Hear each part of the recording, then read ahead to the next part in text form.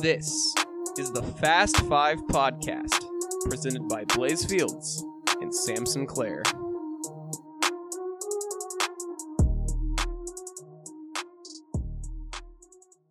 Hello and welcome to the Fast Five Podcast, hosted by Blaze Fields and Sam Sinclair. This week we are excited to announce that we have a new logo designed by the one, the only Kara Brown. So big thanks to her for doing that for us. But we got a bunch of exciting stuff coming down the pipeline, and a new logo just happens to be one of them. We got a bunch of ideas coming through the pipeline. We're thinking about doing potentially a mailbag for all your listener questions on sports. And it should be a pretty exciting time for the podcast. So without further ado, let's get into it. All right, so the biggest story of this past week is the Bucks finally made it a series, winning 120-100 at home. The NBA Finals now stands at 2-1 Suns, with the pivotal Game 4 being played tonight in Milwaukee. The Bucks were getting destroyed when the series was in the Arizona desert, but Sam, they came back and won a game. What do you think changed for the Milwaukee Bucks? Well, the biggest change I saw was one that I talked about last week, and they just simply made their shots. And another thing, Chris Middleton and Jrue Holiday both had good games at the same time, something we hadn't seen a lot so far in these playoffs. Middleton came away with 18 points, 6 assists, and 7 rebounds, and Holiday himself had 21 points, 9 assists, and 5 rebounds. So it was a good all-around effort from these Bucks' top options. And yet again, Giannis Antetokounmpo dominated with a 41-point and 13-rebound performance. I read a StatCast tweet today that said, with this performance, he joins Shaquille O'Neal as the only two players in NBA history to record back-to-back 40-point, 10-rebound games in an NBA Finals series. So I think this team is finally starting to put it together. Defensively, they're not quite there yet, but they made progress holding Chris Paul and Devin Booker to below-average performances. But I really liked how this team ran their offense this game. They got out in transition. They were driving and kicking. They were running the pick and roll, something we hadn't seen a lot in this series. They were just doing everything well offensively. And I think just a little more effort on the defensive end, and they may even stand a chance. But they got the momentum right now, Blaze. Yeah, and honestly, I think it was just a huge change offensively from a philosophy standpoint. They were playing a lot more physical.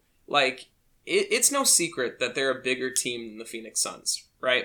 Yeah. But they finally looked like the bigger team. They out-rebounded them. They collected 11 more rebounds, 7 of which were on the offensive glass in pivotal moments. Guys like Bobby Portis, Brook Lopez, and of course Giannis were finally getting in the paint, banging elbows, and boxing out and getting boards. They scored 14 more points in the paint. This Suns team, if you've got Giannis Antetokounmpo driving down the lane and the biggest guy they've got on the court is Frank Kaminsky, that's going to spell trouble. They got DeAndre Ayton into foul trouble way early and were able to take advantage of the fact that they've got a third-rate center out there now that Dario Saric is injured.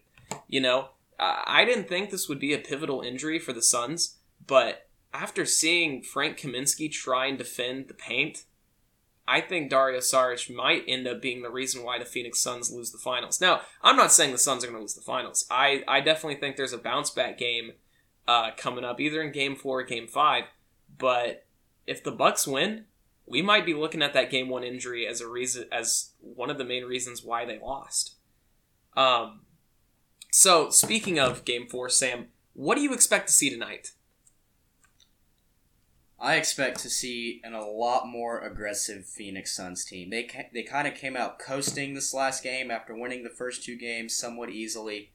So now I think they're going to come out and try to set the tone early. Devin Booker, I don't know what in the world happened with him last game, but he had the worst game I think I've ever seen watching him. So I think he's going to come out with a fire in himself and go out there and try to score all that he can. Otherwise, it's just going to be about trying to contain Giannis. They haven't been able to do it yet, and I don't think there's a way possible. Like you said earlier, Frank Kaminsky has literally been played off the court in this series. He's too slow and weak to guard Giannis and doesn't offer enough on the offensive floor to provide really any value to the Suns team. So I really like what you said about Dario Saric. I think he's a very underrated player in this league. But For the Suns, it's just coming out with the effort that you had in Game 1 and Game 2 and that whole Western Conference Finals series. I think this team finally got complacent. They hadn't lost by 20 points, which is how much they lost by in Game 3 this whole playoffs. So it starts as a bit of a wake-up call for them. So I expect them to come out, play faster, harder, and counter that physicality that the Bucks brought last game. Yeah, I also expect to see a bounce-back game from the Suns, especially shooting-wise. They were 9 from 31 from 3, and that is just uncharacteristic for this Phoenix Suns team. They're an amazing team shooting the ball, and we just did not see that last night. And it was kind of what the Bucks suffered from. Their shots weren't falling. So I expect them to regress towards the mean and, make it a close game. But I think with the Bucks playing more aggressive offense and defense, I think the Bucks come away with a close one, 108-104. All right, that's 5 minutes. On to the next.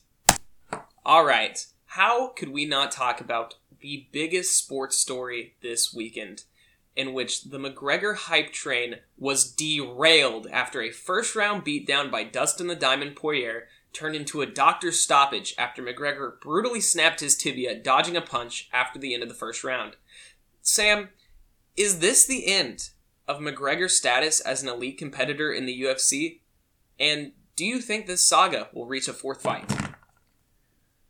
Well, Blaze, like I said at the end of our last podcast, I think this is the end of the road for McGregor. He's just looked slow and too much on the defensive his last couple fights and even in this most recent fight.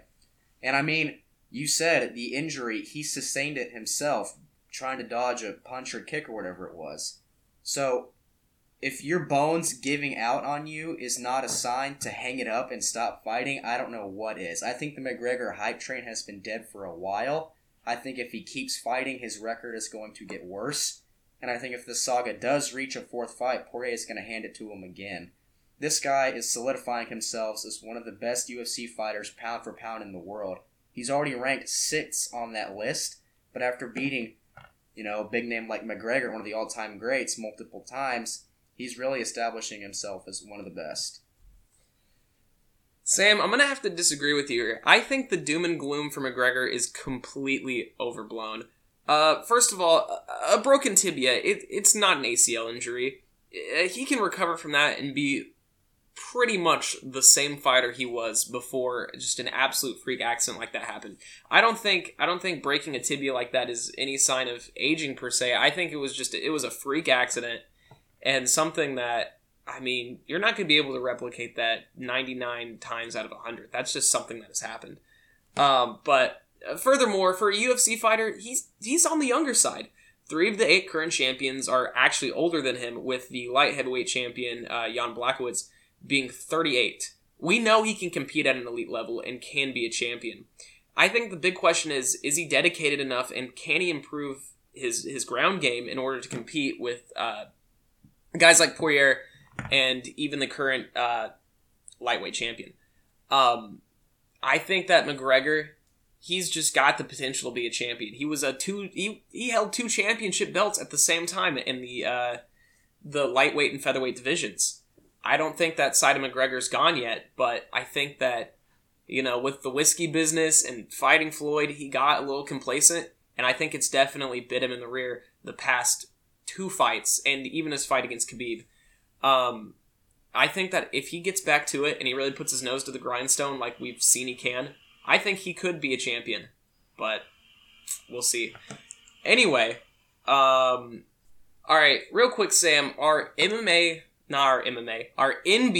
expert, Cole Shoutus, decided to throw his hat into the MMA ring by pointing out that Dustin Poirier pulled a bit of an illegal move by sticking his feet through the fence during McGregor's guillotine, Sam. And Cole said that he thinks the fight would have been a different fight had they been allowed to stand back up.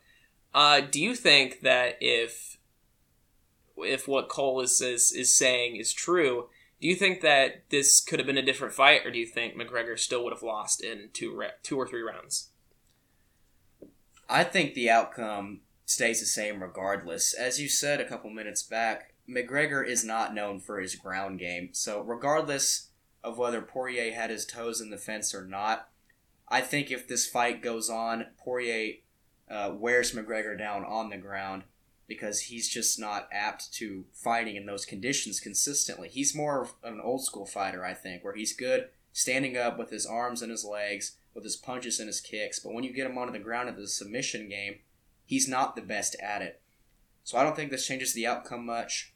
And in terms of what the official should have done, that's just sports. I mean, we umpire for a living. Like, bad calls happen. They don't see things. And, I don't think this is a big deal in the very end because it's not what decided the fight anyway. But I'm just saying, I don't think McGregor's ground skills are up to par with Poirier's. So, regardless, I think the fight ends in the same result. Yeah, and I mean, McGregor was being absolutely dominated. If you look back at the judges' scorecards, 2 out of the 3 judges ruled the 10-8 round, which is basically the equivalent of getting blown out in a round of fighting. So I think that no matter what happens, I think McGregor would have lost this fight.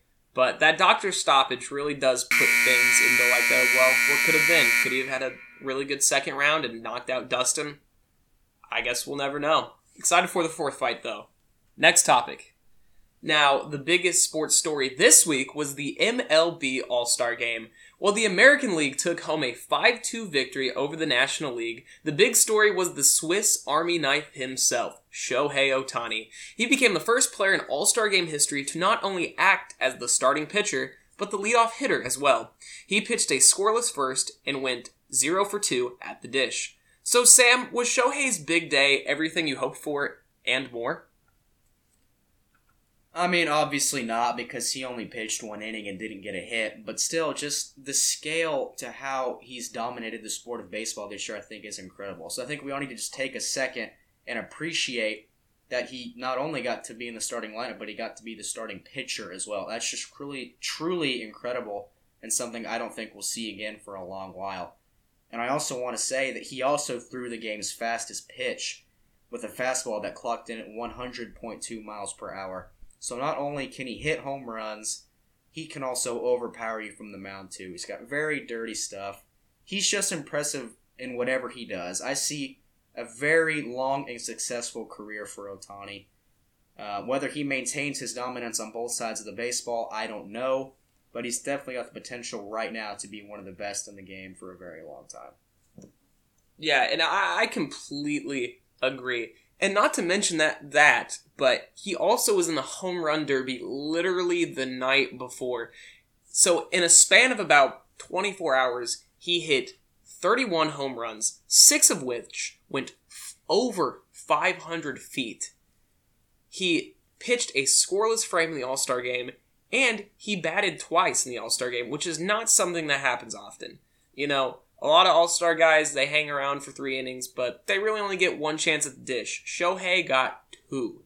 And like you said, 100-mile-per-hour fastball. I would like to point out that nobody in the past 2 All-Star games has thrown a pitch that fast. The last time somebody threw one over 100 was Chris Sale, and he hit 100.1 back in the 2018 All-Star Game. I mean, Shohei Ohtani's dominance is absolutely incredible to witness. And instead of worrying about what his future is and, is he going to have to choose one or the other, let's just appreciate him for what he is right now. This generation's, he might not be as good as Babe Ruth, but he definitely is Babe Ruth incarnate in terms of his ability to dominate from both the pitching side and the hitting side of baseball. Anyway, let's get back to the actual game. The American League took home a 5-2 victory thanks to a big blast by Vladimir Guerrero Jr., the American League's MVP. So, Sam, what did you see from the American League and National League squaring off? The biggest thing was the highlight of the game that you just mentioned, the big 468-foot shot from Vladimir Guerrero Jr. He's my front runner for the AL MVP. What he's doing on the field is truly incredible. But before I really go into that, I just want to say, what is up with the National League? Losing 8 straight All-Star games? Like, come on, what's going on here? That's kind of sad. I mean, looking at both these rosters, I predicted the AL to win, but I at least expected the NL to put up a better fight than this, scoring only 2 runs with the big lineup they got. and with my opinion, pitching's better on the NL side anyway, so I just don't know what's going on with this National League All-Star team. Dave Roberts, I just want to say, has lost 3 consecutive All-Star games, so get him out of there. Just do something to get this NL team winning All-Star games, because at some point, I think that's going to end up mattering. But in terms of the game overall, it was fun to watch. There wasn't as many offensive highlights as I would have liked to have seen, but I always just enjoy seeing some of the best in the sport going out there and competing, especially in the MLB's All-Star format, because, this game actually matters. I mean, the winning league gets home field advantage in the World Series. That's a benefit that we don't see in other big sports leagues like the NFL and the NBA, where the All-Star games are touted upon as jokes and non-competitive. So it wasn't the best All-Star game I've ever seen, but it was definitely enjoyable seeing guys like Ohtani, Guerrero, Tatis, all these young stars competing with and alongside some of these older guys that have been All-Stars for a while. So it was just a great experience. I think it's been a great week. Hopefully all the players get a good week off, good break, and then get ready for a good second half of the season. Man, Sam, bold take with the Vladdy Guerrero Jr. for AL MVP pick. I might have to debate you on that in a month or two once the MVP race starts heating up. Anyways, like you said, it's just so much fun to watch these guys go at it. The best players in one of the best sports leagues battling it out for World Series home field advantage. And I think this is why the MLB All-Star Game is truly the best All-Star Game, because nobody cares about the Pro Bowl. Nobody watches it. The NBA All-Star Game, it's not treated seriously. It just becomes a dunk highlight reel. Or, Curry hits 3 threes in a row because they don't play any defense. Whereas in the MLB, it's the closest to the actual product on the field. And that just is what makes it so great. So yeah, a successful All-Star Game and a successful 5 minutes. While the MLB was celebrating its finest stars, on the other side of the pond, the 2020 Euros finished up with Italy standing atop of Europe as champions. It would come down to a penalty kick shootout, and England would blow a 2-1 advantage as Marcus Rashford, Jadon Sancho, and Bukayo Saka missed 3 straight, allowing Italy to win. Sam, what do you think was the biggest storyline in this intense final? Oh man, I think the big storyline is how intense this game wasn't. It sucked. I mean, from all the expectations we had going into this final, we expected an exciting game, and score-wise, that expectation was met. But in terms of actual excitement from the game, it was not. England started off on the right foot with a goal in the 2nd minute by Luke Shaw. It was a great goal, but after that, they just looked completely flat.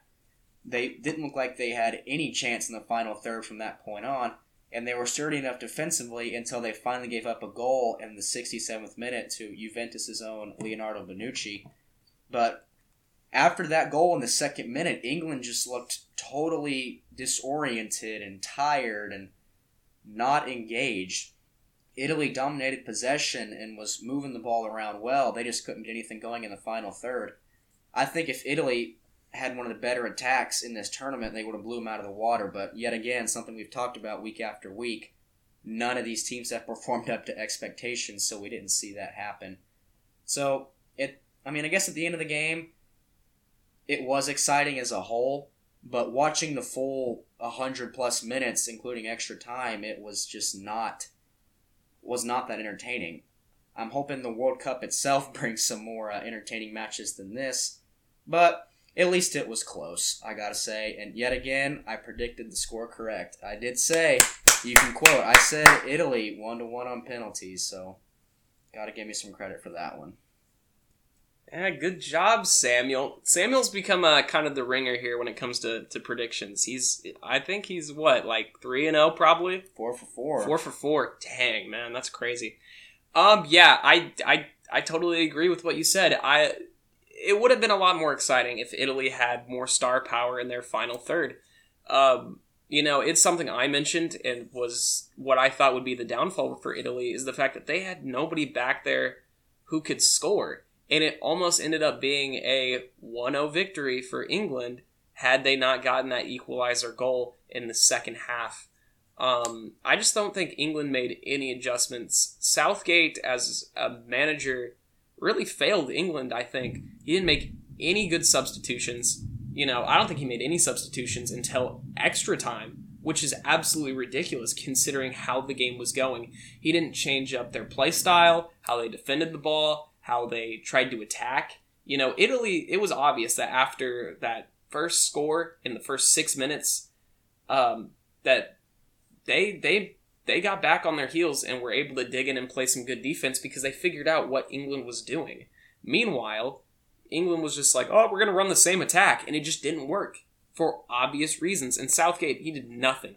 Nothing. And then, to top it all off, when it came down to penalty kicks, he left the last penalty kick to a 19-year-old, somebody who had never been in that situation, somebody who was not mature enough to handle the pressures of having to kick an equalizing penalty kick.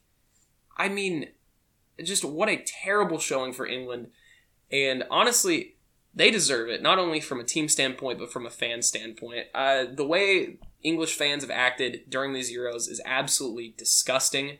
I mean, not only towards other teams, booing every national anthem, calling a 9-year-old girl who was featured on the European television feed, a German fan, a slut.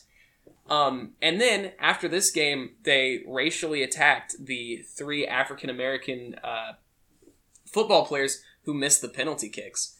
I mean, yeah, they don't deserve anything. They don't deserve for it to come home. That's all I gotta say about that, Sam. Yeah, this England team, just horrible showing, not just on the pitch, but off it as well. And I don't know if it comes down to Southgate himself or the players, but how can a team with this many good names on it not perform well? I just don't get it. I was waiting for them this whole tournament to break out, and they just never did. I have no idea what the problem was. They did not look good defensively or offensively. They just looked horrible. And I gotta say, I hope I see a lot more things from this team in the World Cup and beyond, because they have great players. They're a great country with a storied history. They just did not do well at all this year. I don't know what went wrong, but hopefully they can get it fixed in the future. All right, and for our final 5-minute topic, let's talk about Team USA. Over the past week, the usually stoic Dream Team has turned into a thing of nightmares for U.S. fans, as Team USA has dropped 2 of their 3 pre-Olympic exhibition games to teams like Nigeria and Australia. So, Sam, with the Olympics just mere weeks away, is it time to sound the panic button for Team USA? No, not at all. There's a number of factors outside of these players' control that's affecting their play right now, and the biggest one being this condensed NBA season.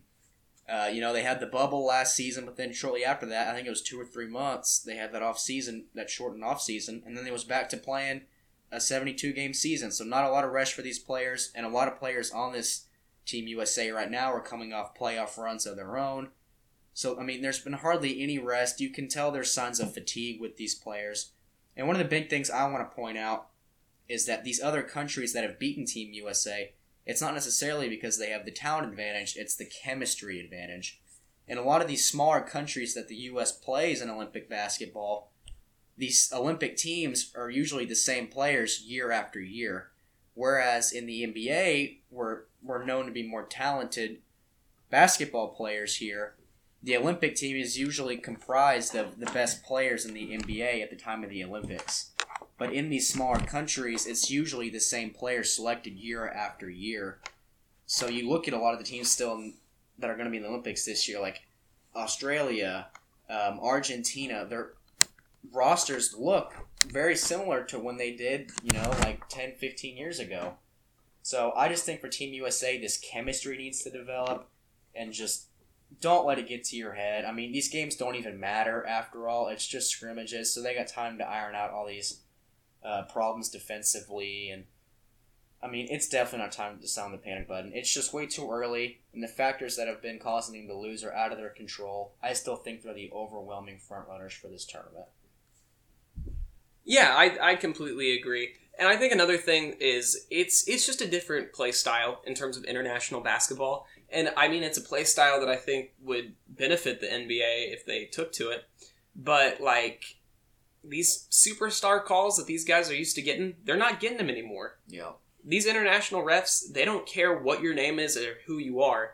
They're not going to give you these touch fouls, these, jumping into the shooter, trying to draw the foul kind of deals. That's not going to fly in international basketball. These are guys coming from EuroLeague, coming from China ball.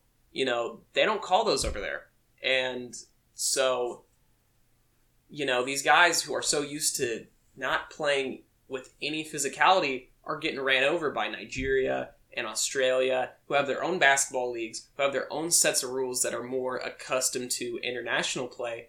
And I think it's just going to be a tough adjustment period for the U.S. But I think all in all, once they get used to having to play better defense, having to not draw the foul but finish through the contact, I think they'll be a lot better for it. And I think, really, if the NBA makes it to where scoring on offense and drawing these fouls like Trae Young and Luka Doncic have been doing the past few years, and they eliminate that, I think it's going to make for a much better and enjoyable basketball product. So I think this might be a wake-up call for the NBA to kind of change their ways and let the players play. Let them be tough. Let them bang in the paint. Let them do what it takes, So, yeah. But all in all, I don't think it's time to sound the panic alarm yet for Team USA. They've got a lot more star power, and I think at the end of the day, talent's going to win out. So Sam, do you have any thoughts on USA's physicality? I just want to say I think it's really ironic that the U.S. is always considered the most talented country on the basketball court, but we're always considered the least physical. I mean, it's kind of ridiculous watching NBA games now where there's hardly any contact and fouls will be called. I think what you said is a really good point. It should serve as a wake-up call to the NBA to better prepare them for international basketball, of course, but just to make basketball more entertaining. Flopping is an element that I think is killing this sport.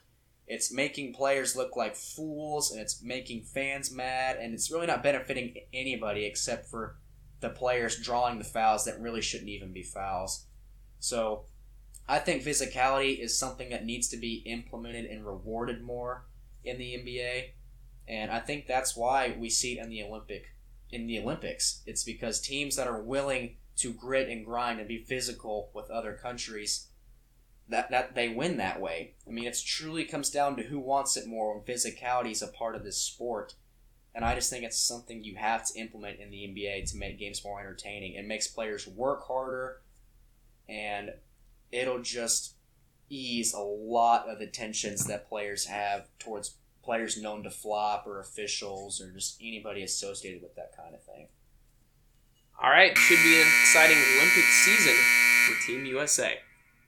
All right, and before we finish off this episode of Fast Five, we're going to introduce our newest segment called Quick Hitters, where we're going to take a news story that we didn't feel deserved 5 minutes and break it down in about a minute or a minute and a half. And let's get to another big news story involving the MLB All-Star Game. Stephen A. Smith took the first take on Tuesday, saying that Shohei Ohtani could not be the face of Major League Baseball because he couldn't speak any English. Sam, what do you think about that? I don't even know how this man is employed. He's literally known for saying things that are just so idiotic and wrong that people watch him just to get a good laugh. This guy does not know what he's talking about in this case, or really any case. I've really never been a Stephen A. Smith fan. And I just want to say, this doesn't make any sense pertaining to Ohtani because baseball is a sport. It's a very diverse sport. People from all over the world play the sport and are in the MLB. We have some of the biggest faces in baseball right now, or Ohtani from Japan, Fernando Tatis from the Dominican Republic. All these countries in South America bring a ton of great talent to the MLB. So why he would even say this, I have no idea. And this needs to be taken care of. I mean, this is literally racist. I consider this racist. I consider it outrageous. I consider this stupid. There's not any good word I can apply to this situation because none of it makes sense. Yeah, I completely agree. And for Stephen A. Smith, somebody who is so outspoken on issues of race, in terms of the Black Lives Matter movement and all that stuff, all that's fine, all that's great.